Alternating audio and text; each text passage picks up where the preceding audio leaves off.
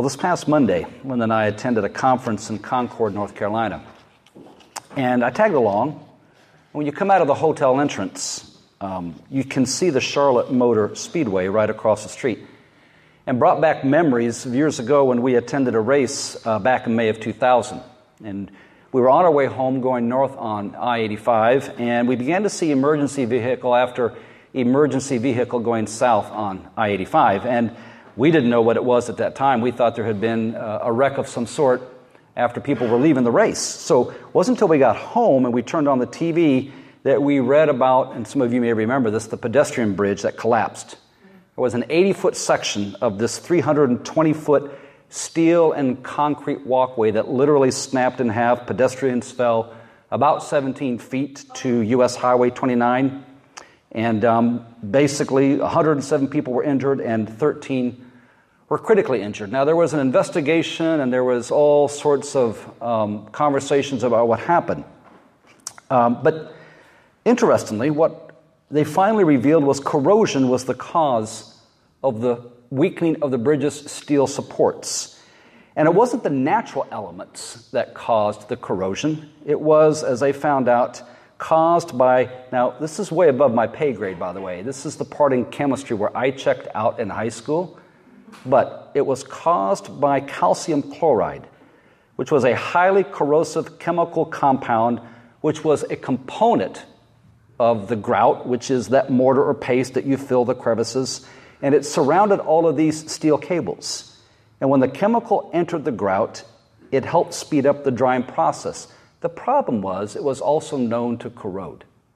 So at some point, all 11 steel cables that were buried in this concrete began to corrode and the bridge began to collapse. It was something on the inside, something that was added over time, and it caused the weakening of these steel supports and corrosion, which caused the collapse.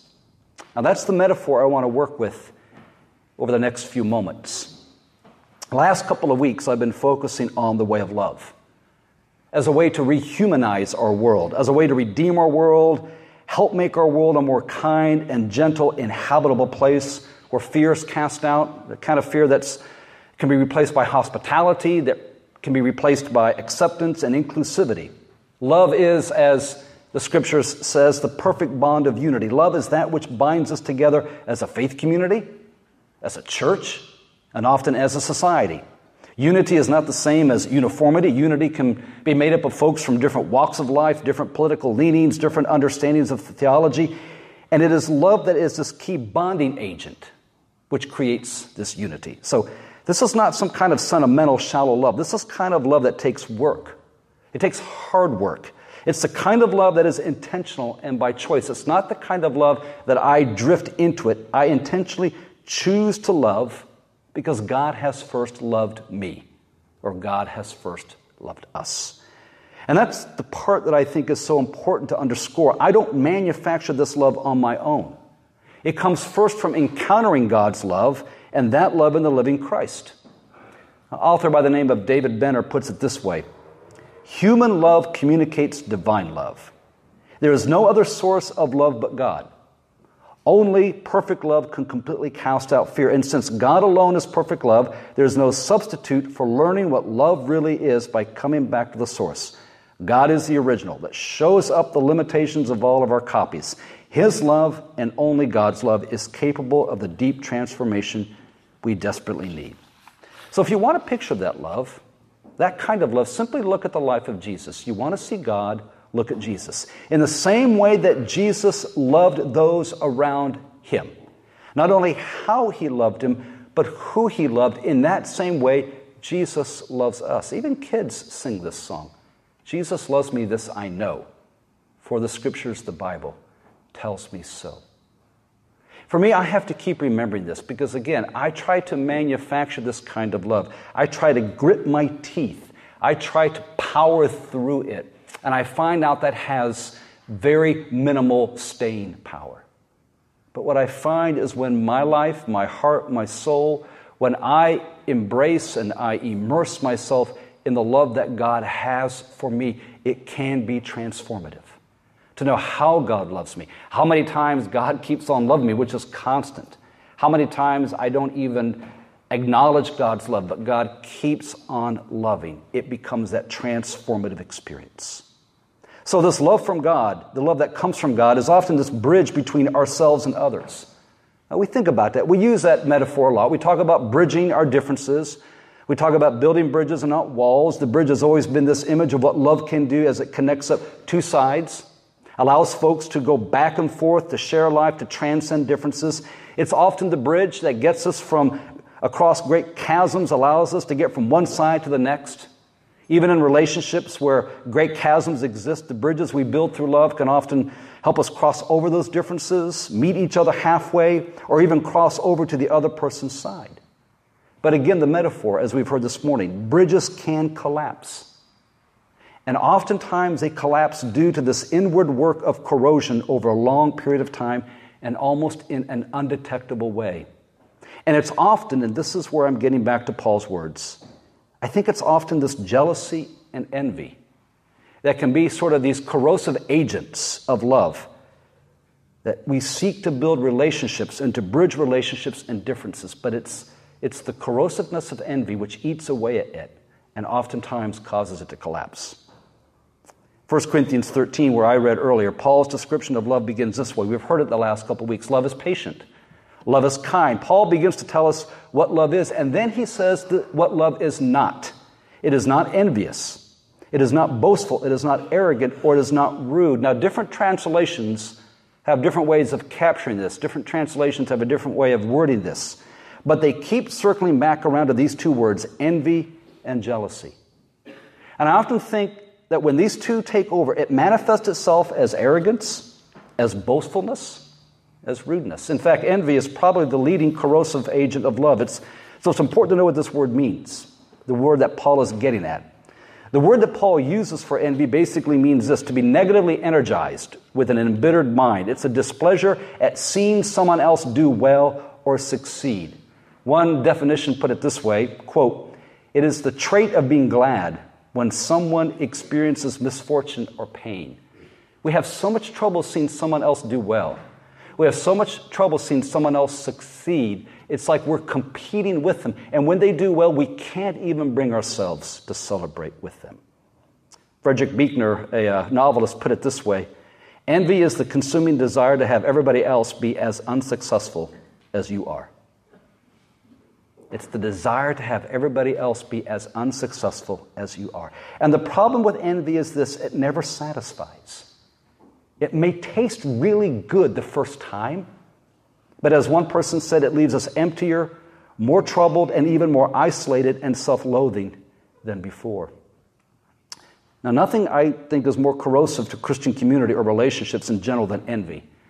Envy is this bitter root that produces the bitter fruit of jealousy, arrogance, and rudeness. In fact, arrogance and rudeness are usually defense mechanisms, I have found, that people use to cover up their own insecurity and self-loathing. They envy someone else's success, or they perceive someone else as better than them, so they use rudeness and arrogance as a way to prop up their fragile sense of self. It's all designed to protect our hearts from feeling one more stab of our perceived sense of incompetence or our perceived sense of insecurity. The problem is this, we may not even realize it. I may not even realize it when I'm coming across as arrogant or rude. It's this persona that we wear. It feels so normal that we may not know any other way. It's just who we have become to protect ourselves. I just saw this one thought of a person I follow on social media. I always enjoy the way he kind of boils things down, and he wrote this about envy. He said, "Envy is always secretly denigrating others. It enjoys stirring up our inferiorities, especially with family and friends." So the thing with envy is this. It may be eating away at us and we don't even know it. It's sort of like that pedestrian bridge I mentioned that collapsed. The corrosion happened slowly over time until it could no longer handle the weight of the pedestrians. I think the corrosion of envy and jealousy, it happens inwardly in our soul over time. And at some point, the weight of other people's successes, the weight of other people's good fortune is really more than we can bear, and our soul collapses into this pile of arrogance and rudeness and even vindictiveness against the other person. This is why I think Paul wrote these words in the previous chapter in 1 Corinthians. And you've heard this before. God has so arranged the body, giving the greater honor to the inferior members, that there may be no dissension within the body. But the members may have the same care for one another. If one member suffers, all suffer together with it. If one member is honored, all rejoice together with it. In other words, I hear Paul saying this. He reminds us that the way a faith community guards against dissension and envy is this: enter into other people's suffering. If they're going through a tough time, come alongside them. Be present to them. If they have a great time, if they have a success, if things go well for them, celebrate with them. Be joyful with them. Whatever that looks like, clap, slap them on the back, send them a card. Just simply be happy they did well. Now, it's hard to imagine ourselves being jealous or envious. We don't like to think that we harbor it in any way, and maybe we don't. But I have to tell you, in my more honest moments, I have to admit that I can be envious and I can be jealous. And it's in those moments that I want to boast about my own successes, and I can be rude to others. Not rude in this kind of aggressive way, but rude in that I will simply choose to ignore the person or to not acknowledge their presence or even what has gone well for them. I have to tell you, my envy rears its ugly little head, and sometimes it's a really big head, but sometimes it's this little head. It rears its ugly little head when I pastor, and I know a pastor personally, or I know a colleague that gets recognized, or they have some measure of success. Maybe they wrote an article, or they had a book published, and I kind of roll my eyes and think, well, anybody could write for that magazine, or that publisher must have been really hard up for more books. And it's possible that maybe their congregation has experienced a fruitful season, and all things are hitting on all cylinders and they're growing, and maybe they were invited to speak somewhere and they get written up with a nice bio and a nice glossy photo, and you get the idea that something is not going your way, that somehow they're taking something from you that should be yours. Now, I'm getting kind of exhausted confessing my sins, so I'm going to move on, but the point of it is this. It happens to all of us, and I don't know if it happens to you, but it happens to me. And what happens is I get to that place where what I'm going to say is I'm not even going to acknowledge that they did well. Because number one, they did well. And number two, I didn't do well, or I perceive that I didn't do well. When I find out, it's more about my own sense of inferiority at that moment. It's more about my own sense of competition. It's more about my own mistaken sense that life is made up in winners and losers, and if somebody did well, I lost something. So here's the end result of envy. You can collapse into your own world of self-pity. You can focus less on the gifts that are present in your life, and you can focus more on what you don't have in your life. You can get caught up in the deadly comparison game, and rather than developing your own gifts, you can continually compare yourself to others. And ultimately, here's the way this ends. You will become sullen when others do well. You'll miss the joy of celebrating with others, and because you're so wrapped up in hoping they'll trip and fall, you will do all of that just so you can feel better about yourself. And I know this is very direct. I know it feels very, very direct, but it has to be, because I think if envy goes undetected, it can end up like this corrosion on this pedestrian bridge, and there's this huge collapse in our life that may even damage relationships, may damage community critically in a way that these people were critically injured. So how do you protect yourself and guard yourself against this? Well, first is simply this. Open yourself up to this encounter with divine love in your life. When we allow God to love us in the way that God wants to love us, we no longer go seeking for outward success or achievement to prop up our soul and our insecurity. To be secure in God's love is to live as God's beloved and to rest in that love. It's to have our identity shaped and formed by the same words that God spoke to Jesus. You are my son and my daughter in whom I am well pleased. When God says, I love you, think about that for a moment. When God says, I love you, what God is really saying is, I am so pleased with you.